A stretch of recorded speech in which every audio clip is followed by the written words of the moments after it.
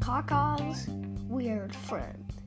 Kaka lived in a cottage, and Kaka liked dumping his head in beef. Kaka liked eating. Kaka liked everything you do, except that he really likes, you know what he likes? Bonking his head on the roof. Because he was very tall and he ate a lot. So, one time, he was strolling along and he met an old lady with a cane.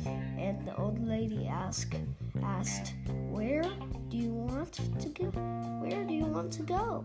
I don't know who you are, and I don't know what you mean," said him.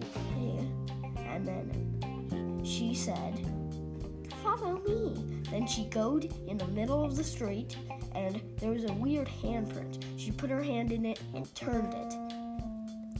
It opened the chute, and they both went down together.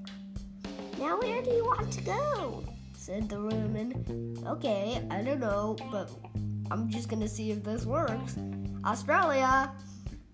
And with a zap, they were in Australia. Whoa, I don't know how I could explain that, but whoa. Isn't that great? Now we can do it. And that's how he discovered that.